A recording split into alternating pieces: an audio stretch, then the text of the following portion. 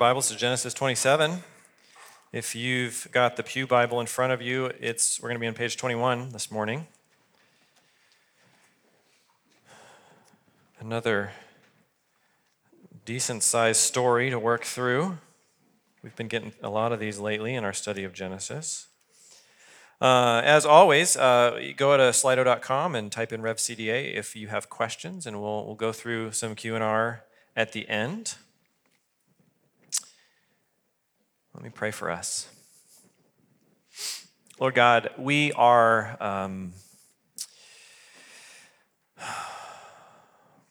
we want to be people that are grateful. We want to be people that recognize your goodness and your faithfulness to us, that lay down our lives before you. Confess that we're not always that way. We've been shaped. We were talking about in class this morning, we've been shaped by this culture that we live in to be self-sufficient, to be individualistic, to take care of our own needs. And God, I just pray that as we look into your word and see these people that you love, that you care for, behave in a way that just goes against your character, that we would learn, that we would see their example and recognize that there's a better way in Jesus to live our lives. I pray that you would speak to us this morning by the power of your Holy Spirit. In Jesus' name, amen. So I tend to be a pretty self-sufficient person. One of the things that my family does not like about me is that if I want something, I will buy it. And that's a problem around my birthday and around Christmas time.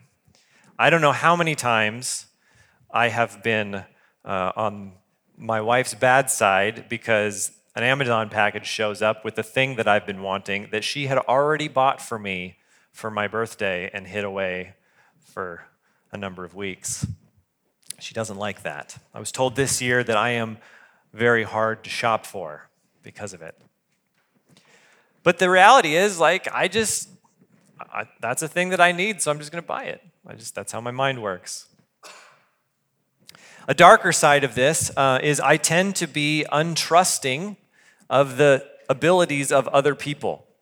I used to manage a department at the Kroc Center, and we would have staff meetings, and I would assign tasks, because there were 5 of us, and I couldn't do it all. And I had assigned tasks to the other guys on my team. But then I wouldn't really be sure that they were going to get them done. So sometimes I would just go in and help, or I'd just kind of go behind them and just do it for them. I'm probably better at it than they are, and I could probably just do it myself. In both of those instances, my self-sufficiency, my self-esteem is not an asset to the community, it's a liability. It's a character flaw. It's not a strength that I can use to contribute, but it's a weakness that sucks the life out of the community. And that's true with all of our strengths. We're all built different ways, and you can see something in yourself that can be used for really beautiful and good things, and it can also be used for really dangerous and destructive things. But self-sufficiency is kind of a hallmark of Jacob's story. We saw a little bit of it in chapter 25. We took a break last week to talk about Isaac, and then we're back focusing on Jacob and Esau in chapter 27. Just by way of reminder, in chapter 25, verse 23, Rebekah is pregnant with twins. She doesn't know it, but the pregnancy is very difficult. She goes to the Lord to say, "What's going on?" And the Lord said to her, 2 nations are in your womb. 2 peoples will come from you and be separated. 1 people will be stronger than the other, and the older will serve the younger. This is how God is orchestrating his promise. He's got this plan for how to fix the problem with the world. Remember, sin and death entered the world in the garden, and we've reaped the consequences of it, and God has a plan to put it right. And that plan is going to run through Jacob. The younger will serve the older. He is going to be the one that carries on the promise. He's the chosen one. And we read in Romans a couple weeks ago, why is he the chosen one? Is it because he's good? Is it because he's awesome? No, it has nothing to do with who he is. It's God's gift of grace to him. And Jacob, simply by being born, just gets to receive it. God says, you're the one that I've chosen for this work. But we're going to continue to see today and then for many chapters in the future, for decades, Jacob is going to say, I got this, God. I'll take care of this myself. I know how to make your will come to pass better than you do. Until one day, God literally physically assaults Jacob, beats him into submission, and dislocates his hip. And that's the point that something breaks in Jacob's mind and heart, and he begins to trust God. But that's not until chapter 32. In chapter 27, Jacob is a very different man. But he's not totally the only one to blame here, because he's a part, as we will see, of a family of broken people, a family of scheming people. Last week we saw Isaac portrayed as the son of his father. Remember, the author of Genesis, Moses, points to all of these instances in Isaac's life to go like, look, he is the promised son of Abraham. Look how he's similar to Abraham. He's going to carry the line onto the future. And that similarity is, he's a mixed bag, just like everyone else, but he is ultimately faithful. But in today's story, everyone in the family is behaving badly. This whole family's brokenness is on full display. And this, if maybe you're here today and you're considering the claims of Christianity, you're not sure you're totally bought into this whole Jesus thing. And this is one of the really important things I think about the Bible, is that it doesn't sugarcoat its heroes. It would be really tempting, like Jacob and Esau and Abraham and the sons of Jacob later on. These are like the George Washingtons and Thomas Jeffersons of Israel's story. These are the big heroes, the founding fathers. And it would be really tempting hundreds of years later to write a really nice story about how great they were and how they always followed God and were just so virtuous. That's not what we read. They're a mess. There's honesty in this book. And I think that is one of the reasons that we can find it trustworthy. This is what people are like, even people that God is using. So first of all, we see Isaac. And Isaac here is playing favorites. When Isaac was old and his eyes were weak so that he could not see, he called his older son Esau and said to him, "My son." And he answered, "Here I am." And he said, "Look, I am old and I do not know the day of my death. So now take your hunting gear, your quiver and your bow, and go out in the field to hunt some game for me. Make me a delicious meal that I love and bring it to me to eat so that I can bless you before I die." So this idea is something that's kind of foreign to us as Westerners. We don't really think this way. Blessing and cursing was a very deeply meaningful expression. And it was something that spoke into the real future of the one being blessed. And it's possible that Isaac is prophetically in his blessing seeing a future. It's also possible that Isaac's blessing is just something that God is going to honor. We don't really know how this works, but we see over and over again that there are blessings and curses in the Bible that actually have real world consequences to them.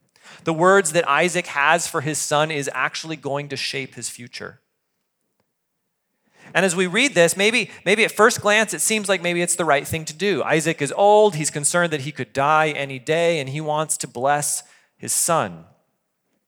But if we start comparing this story with other blessings in Genesis, something sticks out, and I want your help here. In Genesis 48, we see another blessing. Joseph, Jacob's son, this is quite a ways down the road. He comes to Jacob. He brings Jacob his sons. When Israel saw Joseph's sons, he said, "Who are these?" And Joseph said to his father, "These are my sons. God has given me here." So Israel's Jacob, Israel said, "Bring them to me and I will bless them." So help me out here. Who does Joseph bring to be blessed by his father? Who comes to be blessed? The children. How many children? 2 children. Joseph's children, right? Okay, we'll do one more. Next chapter. Jacob called his sons and said, "Gather round, and I will tell you what will happen to you in the days to come. These are the tribes of Israel, 12 in all, and this is what their father said to them. He blessed them, and he blessed each one with a suitable blessing." Who does Jacob call to bless at the end of his life? His sons. How many? All of them, right? Yeah, all of his sons. Who does Isaac call to be blessed? Esau. Just one. He's got 2 sons. His job as a father is to bless his sons, and he just calls Esau. Gordon Wenham says, "Had this been a proper deathbed farewell, all the sons should have been invited to receive a blessing, but it was not. Esau alone was summoned because Isaac intended to confer a blessing only on him." We've already learned that Isaac loved Esau more than Jacob. But you have to assume that this prophecy about the younger serving the older was known. I mean, I can't imagine that when Rebekah heard this from the Lord, she didn't tell Isaac. And so it's as though Isaac is deliberately trying to cut Jacob out by getting Esau to come quickly to make this meal for this blessing ceremony. Quick, do this real fast. We'll get it done without telling your brother and your mom so that you will get the whole blessing. Just another reminder, parents, don't play favorites with your kids. It will turn out badly. Rebekah is also playing favorites. Starting in verse 5, in 5 through 10, Rebekah, she overhears the plan, and she develops her own scheme to trick her husband into blessing her favorite son instead, Jacob. This whole family is just filled with dysfunction. And then in verse 11, Jacob answered Rebekah, his mother, "Look, my brother Esau is a hairy man, but I am a man with smooth skin. Suppose my father touches me. Then I will be revealed to him as a deceiver and bring curse rather than a blessing on myself." And his mother said to him, "Your curse be on me, my son. Just obey me and go get them for me." Jacob is concerned, right? Not that this scheme is wrong, but that he might get caught. And that's a good question for us. Like, where do our ethics come from? Do we have an internal conviction about things that are right and wrong, or are we just acting because of outward pressure? You can find in different psychology scenarios these hypothetical situations. Like if the bank accidentally transferred $1 million to your account and you found it, and nobody knew, and you could be sure that no one would ever know, would you call the bank and tell them they made the mistake, or would you keep the money? Even more sinister, if you could be 100% sure, guaranteed, that you could commit adultery against your spouse and no one would ever find out, would you do it? Where do our ethics come from? Do we answer those questions based on what we believe is right and wrong, or based on a fear of getting caught? And our hope as Christians, as followers of Jesus, is that we would be people who are becoming transformed into the likeness of Christ and given a heart that internally has deeply held convictions about what is true and good. But Jacob isn't there yet. Jacob's like, whoa, what if I get caught? But Rebekah, she has a plan. She's a schemer, just like her son. And if it backfires, she will take the curse, she says. And I don't think she even understands what that means. But the reality, again, like if there's a curse involved, it's a real thing. And she says, just do what you're told, Jacob. I'll take care of it. So then we read on. So he went and got the goats and brought them to his mother, and his mother made the delicious food his father loved. Then Rebekah took the best clothes of her older son Esau, which were in the house, and had her younger son Jacob wear them. And she put the skins on the young goats, on his hands, and the smooth part of his neck, and she handed the delicious food and the bread she had made to her son Jacob. When he came to his father, he said, "My father." And he answered, "Here I am. Who are you, my son?" And Jacob replied to his father, "I'm Esau, your firstborn. I've done as you told me. Please set up and eat some of my game so that you may bless me." But Isaac said to his son, "How did you ever find it so quickly, my son?" He replied, "Because the Lord your God made it happen for me." Then Isaac said to Jacob, "Please come closer so I can touch you, my son. Are you really my son Esau or not?" So Jacob came closer to his father Isaac. When he touched him, he said, "The voice is the voice of Jacob, but the hands are the hands of Esau." He did not recognize him because his hands were hairy like those of his brother Esau, and so he blessed him. Again he said, "Are you really my son Esau?" And he replied, "I am." Then he said, "Bring it closer to me and let me eat some of my son's game so that I can bless you." Jacob brought it closer to him, and he ate, and he brought him wine, and he drank. Then his father Isaac said to him, "Please come closer and kiss me, my son." So he came closer and kissed him. When Isaac smelled his clothes, he blessed him and said, "Ah, the smell of my son is like the smell of a field that the Lord has blessed." And here's the blessing: "May God give you from the dew of the sky and from the richness of the land an abundance of grain and new wine. May people serve you and nations bow in homage to you. Be master over your relatives. May your mother's sons bow in homage to you. Those who curse you will be cursed, and those who bless you will be blessed." And so the plan goes off without a hitch. It's really interesting how these stories are connected in chapter 25 and chapter 27. In chapter 25, if you remember, Esau comes in from the field. He's been hunting, and he sees Jacob cooking. And Esau says, "I'm so hungry, I'm going to die." And Jacob says, "Well, I have some food. Trade me your birthright. Trade me your material inheritance for this food." And then in chapter 27, we see Isaac saying, "You know what? I think I'm about to die. I need some food. Go make me some food." And Jacob gets in there and uses the food to steal the blessing, the spiritual inheritance. Jacob's character is on display in these stories. He is a schemer. But worse than that, and I mentioned this a little bit last time, Jacob, his name means he catches the heel. If you remember when they were born, Esau came out first and Jacob was holding Esau's heel, the heel catcher.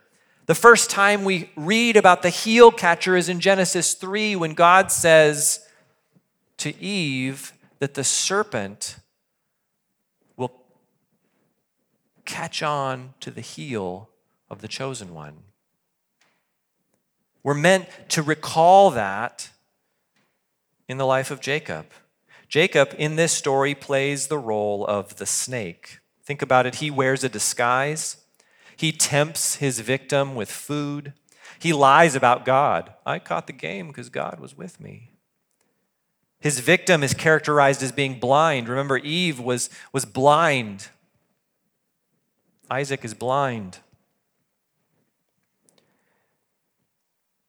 And this is so crucial for us as we think about God's word. Jacob is the father of this nation we call Israel, and Israel is kind of the centerpiece of a lot of the story of the Old Testament, and Israel culminates in bringing forth Jesus, the Messiah, the Savior, right? And it would be tempted to paint Jacob as the hero in these stories. Maybe like Maverick in Top Gun, or Batman. Right? They're a little unorthodox in their methods. They bend the rules a little bit, but all for the right reasons. But this is not who Jacob is. Jacob is intentionally being portrayed here as acting like the devil. In our men's discipleship class last week, we were talking about how the Bible is actually God's story. And I know many of you are familiar with that, but if you're not, the temptation would be to open this book and think that the main character here is Jacob. The main character was Abraham, but the reality is this book from cover to cover is God's story of his own character and his own goodness and the way he relates to a broken world.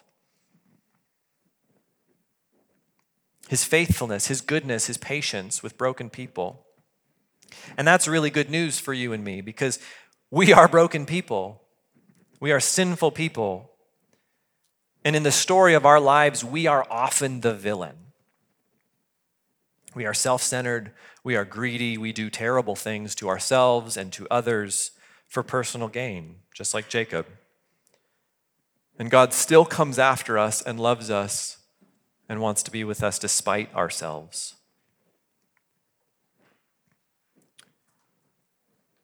So that was scheming son number one. He had his mom's plan and he got away with it. So scheming son number two, as soon as Isaac had finished blessing Jacob, and Jacob had left the presence of his father Isaac, his brother Esau arrived from his hunting. He had also made some delicious food and brought it to his father. He said to his father, "Let my father get up and eat some of his son's game so that you may bless me." But his father Isaac said to him, "Who are you?" And he answered, "I am Esau, your firstborn son." Isaac began to tremble uncontrollably. "Who was it then," he said, "who hunted game and brought it to me? I ate it all before you came in, and I blessed him. Indeed, he will be blessed." When Esau heard his father's words, he cried out with a loud and bitter cry and said to his father, "Bless me too, my father." But he replied, "Your brother came deceitfully and took your blessing." So he said, "Isn't he rightly named Jacob? For he has cheated me twice now. He took my birthright, and look, now he has taken my blessing." Then he asked, "Haven't you saved a blessing for me?" But Isaac answered Esau, "Look, I've made him a master over you, have given all of his relatives as his servants, and have sustained him with grain and new wine. What can I do for you, my son?" And Esau said to his father, "Do you have only one blessing, my father? Bless me too, my father."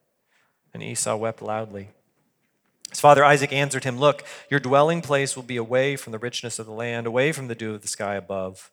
You will live by your sword, and you will serve your brother.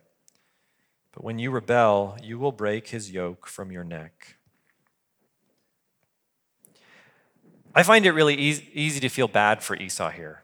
Like the emotional impact in the way this story is written is really intense, isn't it?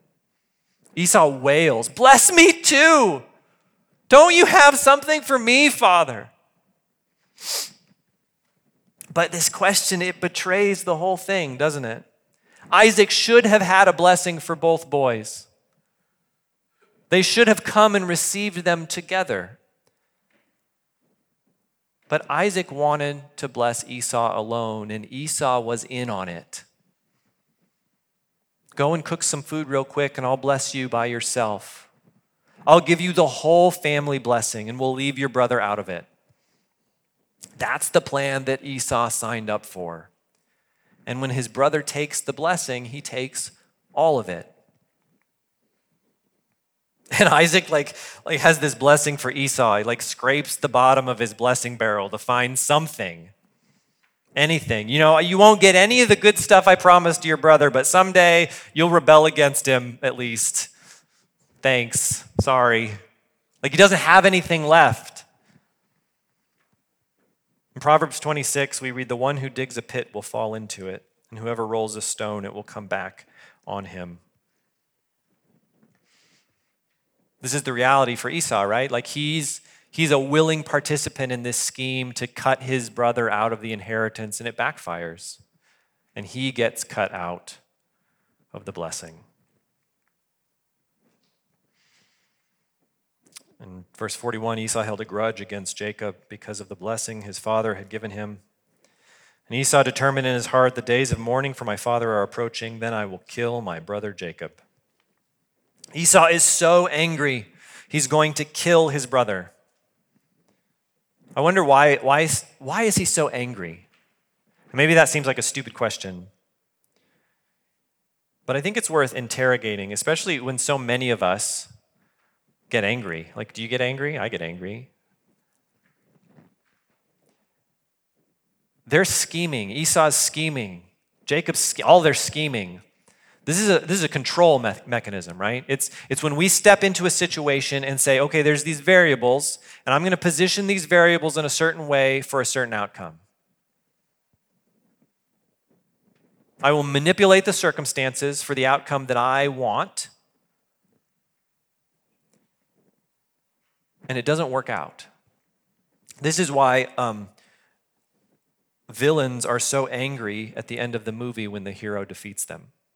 We've been watching fantasy movies at home. And the villain, we watched the last installment of one series, and the villain was just so mad that the hero beat him.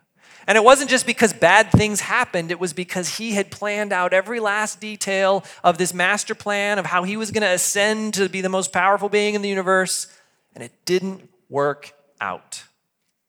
It wasn't just some natural bad thing that occurred, it was an affront to his ability to control. See, anger, in many cases, doesn't just come from things not going our way. It comes from the plans that we have made being ruined. And so Esau is angry. C.S. Lewis, in his book, The Screwtape Letters, if you're not familiar, it's a fictional dialogue between a senior demon and a junior demon talking about tempting people. And the senior demon says, "Men are not angered by mere misfortune, but by misfortune conceived as injury. And the sense of injury depends on the feeling that a legitimate claim has been denied. The more claims on life, therefore, that your patient can be induced to make, the more often he will feel injured and, as a result, ill-tempered." This is a temptation for us, that we, like Lewis says, will make these claims on life. This is the way my life needs to go. This is the job I need to get. These are the children that I need to have. This is the route I need to take to work. And if any of those things get disrupted, I'm going to be angry. Not in the inconvenience or the change of plans in themselves necessarily, but the fact that they were my ideas that I wanted to accomplish, and something or someone is preventing my will from going forward. So Esau is angry. He and his father schemed to get all of the blessing, and Jacob ruined it. But we're not done with the scheming yet. Verse 42, when the words of her older son Esau were reported to Rebekah, she summoned her younger son Jacob and said to him, "Listen, your brother Esau is consoling himself by planning to kill you. So now, my son, listen to me. Flee at once to my brother Laban in Haran and stay with him for a few days until your brother's anger subsides, till your brother's rage turns away from you and he forgets what you have done to him. Then I will send for you and bring you back from there. Why should I lose both in one day?" So Rebekah said to Isaac, "I'm sick of my life because of these Hethite girls. If Jacob marries someone from around here like these Hethite girls, what good is my life?" See, Rebekah can't leave well enough alone. The relationships in this family are so broken by deception and greed that any kind of reconciliation is impossible. "Jacob, you're going to have to get out of here. Go to my brother's house, lay low until things cool down, probably just a couple days. Don't worry, though, I'll manipulate your father some more in order to get that to happen." And this is what she does. She goes to Isaac and doesn't just straight up say what's going on, come out into the open and speak truth about the situation. She speaks half-truths and insinuates and says some things about Esau's wives that she doesn't like in order to get him to do what she wants. She manipulates him. And this pattern of taking control and scheming to get what you want is going to be Jacob's philosophy of life for decades. Chapter after chapter, we're going to see him acting this out in order to get what he wants. And the sad thing is, in the words of Tim Mackey, the whole story is about him trying to grab and seize and scheme his own way to get the blessings that God was before birth trying to give him as a gift all along. See, Jacob has been chosen. In the very beginning of chapter 25, we found out that he is the promised son. He's the one that's going to carry on the line to the Messiah.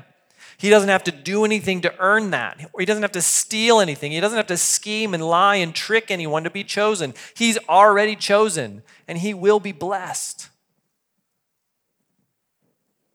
But he doesn't believe that. He has to go after it himself. And this is so important for us. Because today, Christian, you are blessed. You have been chosen by God. He loves you. You don't have to do anything to earn it or steal it from someone or scheme in order to get his favor on your life. You already have it. I want to read this passage from the book of Ephesians. Many of you know it, but it's brilliant.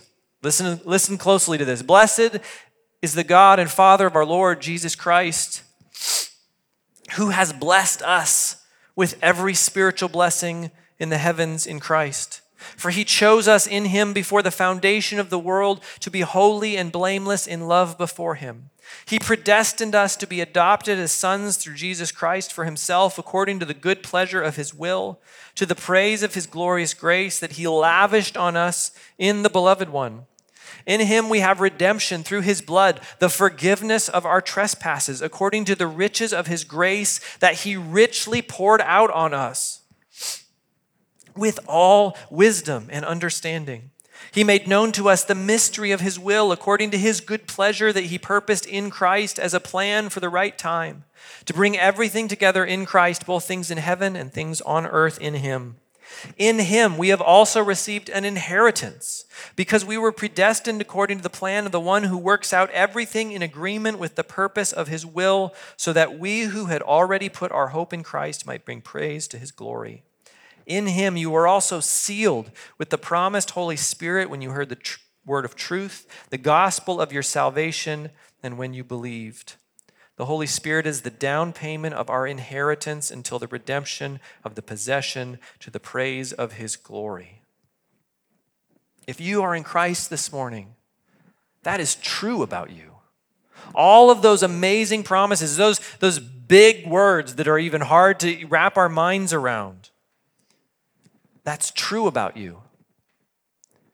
But we don't believe it, do we? So often we live our lives in doubt of God's goodness, God's love for us. We hear it, but then we say, no, it's okay, God, I'm going to take care of myself. I'm going to hide and manipulate. I'm going to scheme and plan for my own good because I'm not sure God can handle it. And we don't say that part out loud because that doesn't seem very holy. But this is how we live so many times. And sometimes this is why God takes us so far down a painful road. Not always. There's many reasons why we experience suffering. But in Jacob's life, it's going to take a long time and a lot of pain for him to realize that he doesn't have what it takes to control his life, and he needs to give it over to God. Bob Kauflin, in his book on worship ministry, talks about going to a counselor and being in a really low point in his ministry and just saying he feels hopeless. And he's just trying so hard to get these things done and have this good experience leading this community through music and song and being successful and doing the right thing. And he's just working hard at it. And he says, I just feel hopeless. And he writes that his counselor told him, if you were completely hopeless, you'd stop trusting in what you think you can do to change the situation and start trusting in what Jesus Christ has already done for you at the cross.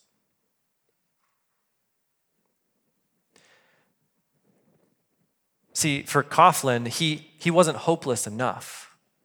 He was still fighting and striving and scheming and trying to make things work in his own strength. He wasn't willing to give it over to Jesus. It's like we'd say, thank you for dying to save me from sin and death before I was even born, but now that I'm here, I'll take over. I got this. That's so foolish, isn't it? But we do it all the time. So how do we get out from this anger and fear, manipulation that comes from our need to scheme and control? And the answer is faith. Trusting in God. And this isn't just something we receive, it is something that we receive, but in our everyday practice, it's something that we do. Faith is part of the way we live out our lives. It's an actively not getting in God's way and letting him work. I began to learn this in my job at the Kroc Center when I would assign my staff something to do, and then I would just let them do it. And I hated that. It was super stressful and it made me all kinds of anxious, but I needed to let go and say, hey, you know what? This is what they're here for. They are skilled and talented. I hired them. I know why I hired them, because I thought they were talented, and I'm going to let them do their jobs. In my day today, I was telling Brian this morning that I was meeting with my spiritual director this week, and he was talking about we were talking about my life, and he said, I think you've got just a lot of anxiety in your heart. And I said, no, I don't think so. I'm not anxious at all. And he goes, no. And then he asked some better questions, and I was like, oh yeah, I'm super anxious all the time. And one of the things that I can do to help with that, and one of the things that's really hard for me to do is I've begun starting my morning. I try to have a consistent prayer rhythm, but I've incorporated into my prayer rhythm just 10 minutes of stillness and silence. And then I go to my office and I set a timer on my phone and I just sit there and be present with God. And it's really hard for me to do that because instantly the future comes flooding into my mind, right? This is the thing that I have to do today. This is the deadline that's coming up. These are the people that are mad at me. These are the people that aren't mad at me. All of these things are constantly flooding, and I have to, every second it seems, go, I'm here in this moment with Jesus. And the reason I do that is because it's so unproductive, right? Like it pushes back against everything that I think is a good idea on a Monday morning or a Wednesday morning. Like I've got this great yellow notepad with all the things on it that I need to get done, and I just love checking them off. It's so much fun. It feels so good. And I get to work in the morning, and I've got that list, and I've got my computer, and I've got my email, and just all the things, and I go, no, I'm just going to sit here and connect with Christ.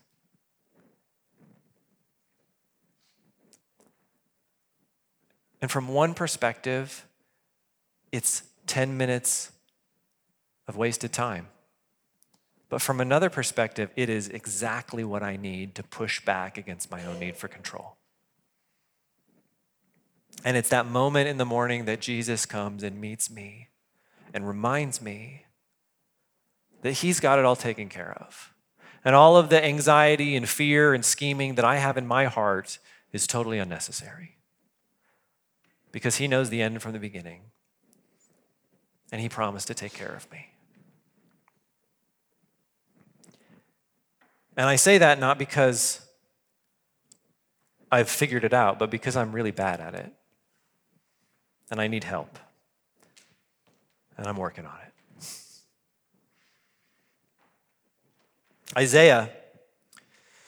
Prophet Isaiah in chapter 46, we'll end with this. He challenges the people towards faithfulness. And this is what he says. He says, remember what happened. He's speaking for God. Remember what happened long ago. For I am God and there is no other. I am God and no one is like me. I declare the end from the beginning and from long ago what is not yet done, saying, my plan will take place and I will do all my will. And there's two pieces of that, right? First, you have to trust that God is for your good. And then you have to trust that God will actually come through on his promises. And I think both of those things are true, right? That Jesus, we just read it in Ephesians, you've been chosen in Christ to inherit all of these beautiful blessings and riches and resources. And he's going to make sure that it works out. And I would just encourage you, if you're like me and you find that you get in the way of that, if you're like Jacob, Esau, Isaac, Rebecca, if that's kind of your every day, is how can I work this out to my own advantage? How can I manipulate these things so that the good thing happens? If you struggle with that, like Spend some time in silence, letting that go. Spend some time in God's word going over the promises that he's made to you. Memorize them if you can. Internalize them. Speak them over yourself when you're stressed, when you find your heart drifting into a desire for control and manipulation. And just, even if it's like every moment of every day, just give it back over to Jesus. This is yours. I'm going to set this down. I've been promised this and you're going to take care of it. I don't need to worry about this. It's yours. I don't think that's very easy, but I think that's the calling that we're called to. Let's do some questions.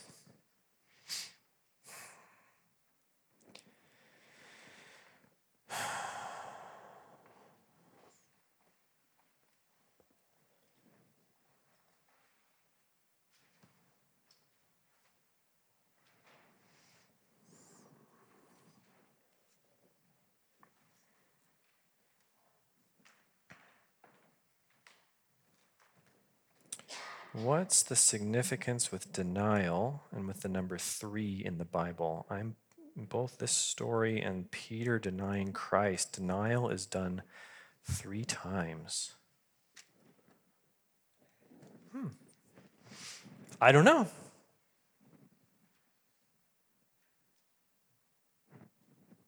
I have no idea. That's an interesting observation, though. If I know anything about the Bible, it probably matters. I don't know. I'll look into that. It's a good detail.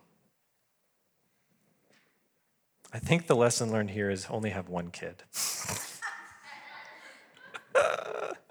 Seems like every sibling story in the Bible involves problems and issues. I mean, you're not wrong about problems and issues. I think there's some verses, though, that suggest maybe more kids are a good idea.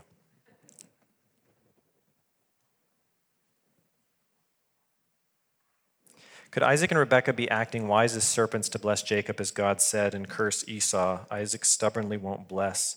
Instead, he curses. I mean, yeah, I guess there's a way to read this in which all of these things seem to be the right way to handle the situation.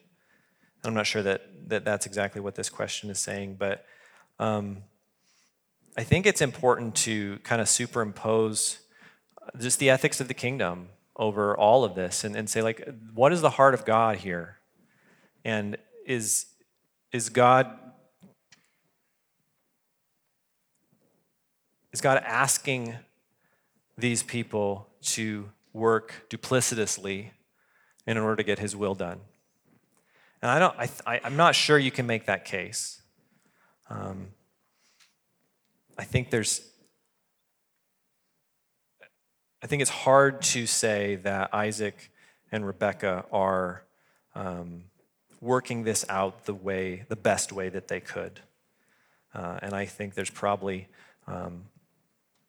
would have been a better way to go about this. As we see in Jacob when he blesses his sons when he dies, there's a lot of dysfunction in that family, but he seems to do it in a much more open and transparent way. Do you think it was God's plan that Jacob was the chosen, or did God just foreknow what Rebekah would scheme? Then God worked his plan through Rebekah's choice. So Romans seems to think that it's God's plan, so I'm going to go with that. But that is a question, right, about like how foreknowledge works. God exists outside of time, before time begins, knows everything that's going to happen. Does God choose the things that would happen, or does he just know that they're going to happen? That's a big can of worms that we're not going to wrestle down today. But I think in this specific case,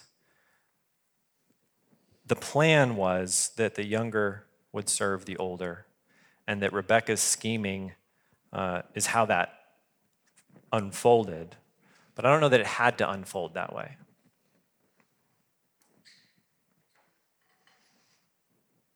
This story smacks of the struggle between Ishmael and Isaac. Do you think this favoritism is born from the rivalry that he has with his own brother?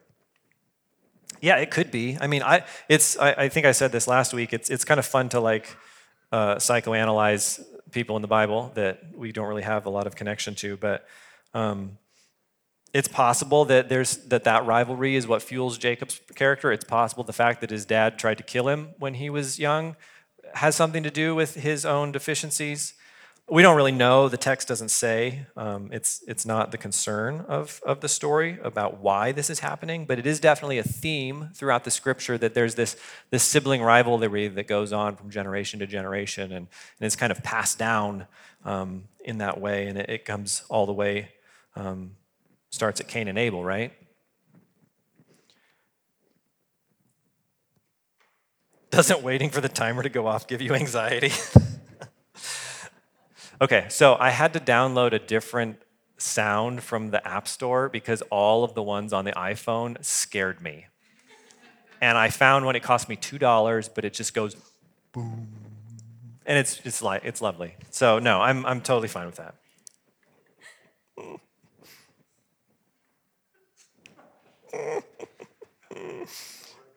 It's great. A couple more questions. Why do we stand for the Word of God? That's a good question, kind of a meta question. Because the Word of God is authoritative. And we reverence the Word of God by standing when we have it read over us. And then we sit down when I come up here because I am not authoritative. Right? The things that I say, as long as they are concurrent with God's Word, hopefully are authoritative and they're used by the Spirit of God. But God's Word is the authority that we submit ourselves to, and that's why we stand when we read it. Last question. Why does Jacob say to Isaac, your God, instead of our God or my God in verse 20? Yeah, so Isaac said to his son, how did you find it so quickly, my son? And he replied, because the Lord your God made it happen for me. I mean, we don't know, but I feel like this is a clue, right, as to Jacob's character. Like he doesn't quite buy it. He hasn't quite experienced God in his life. We'll see in chapter 28, he flees his brother and he spends the night at this place called Bethel, and he has this experience and he gets totally weirded out by it. But it's this opportunity for God to say that I am your God, Jacob, not just your father's God. And so in some sense, at this point, I mean, and also he's lying. There's all these other things going on that Jacob's trying to manipulate his father. But yeah, it kind of makes you think maybe Jacob doesn't know God as well as he needs to. And part of this journey that we're going to be on with him over the next several chapters is we're going to watch him grow in his understanding of who God is. Good questions. We're going to take communion, like we always do. And I think it's instructive for us that the communion meal was instituted the night that Jesus was betrayed. It was not given to us the morning that he rose from the dead. Right? You could imagine he rises from the dead and he meets everybody by the Sea of Galilee or in the upper room or somewhere and says, hey, here's a meal that I want you to share to remember the work that I've done. He doesn't do that. He does it on the day that he is going to die. It symbolizes his death, not his resurrection. That doesn't mean that his resurrection isn't important, but it is interesting that we are called to remember over and over and over again the time in the story where everything seemed hopeless. Where the king who was going to bring in the new kingdom is arrested by the Romans and beaten and dragged before unjust rulers and whipped and crucified and killed, and his followers are scattered. And all of the plans they had made have gone wrong. That's the place that Jesus calls us back to every week. We want to be people who rejoice in the resurrection, rejoice in victory and power and promise. Amen to that. But the thing I want you to remember, Jesus says, is that night that everything seemed to be going wrong and you were totally out of control.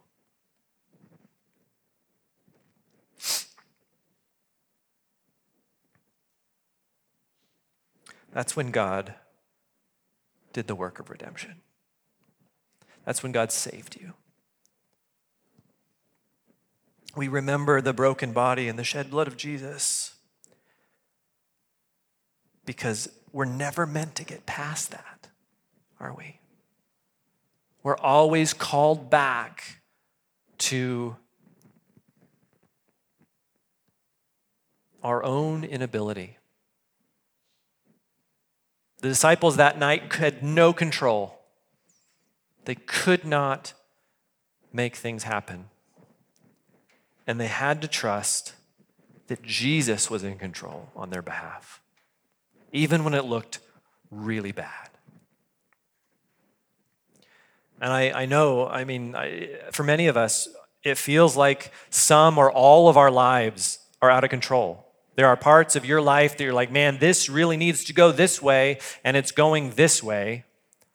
You've made plans. Maybe you've got spreadsheets. I know some of you are spreadsheet people. You're my people.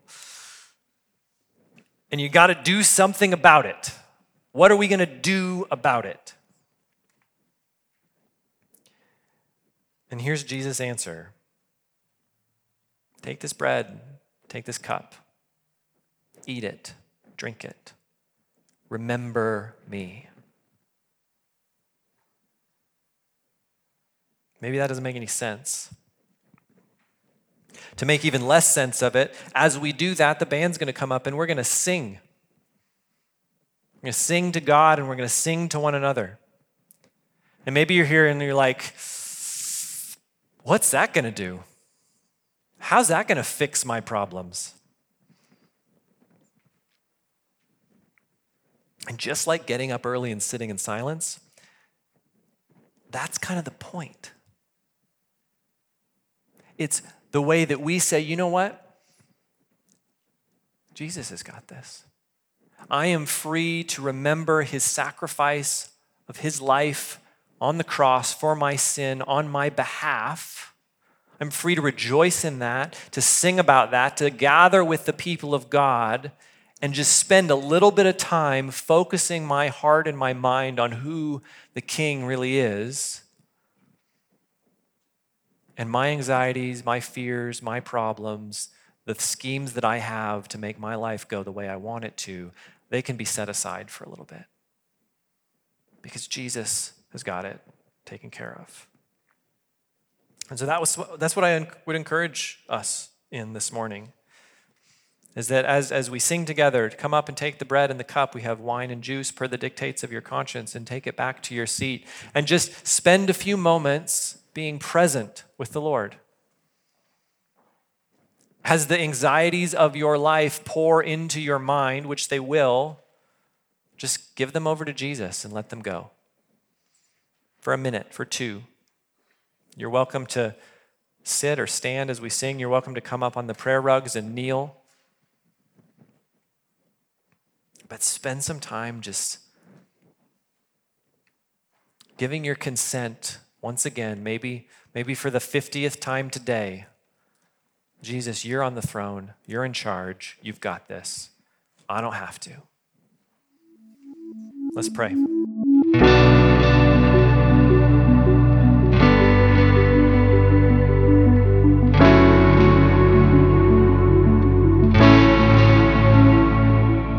You've been listening to the Revelation Church Coeur d'Alene podcast. Learn more about Revelation Church at revelationcda.com.